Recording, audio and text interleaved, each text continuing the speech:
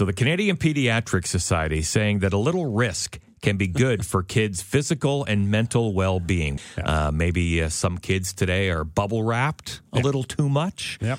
We were talking about the old school lawn darts. Yeah. Right? Yep. Those with the metal tips. Yep.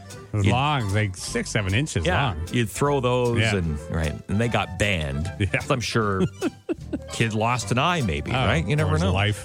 Anyhow, Bob from Bobcaygeon commented on that as well. Your lawn dart things, what I used to do with I got two brothers. I got an older brother, younger brother. And we used to hold them up in the air and see who could stand in the same spot.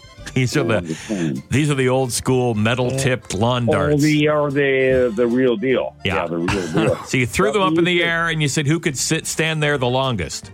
I could. I wouldn't move. I wouldn't move.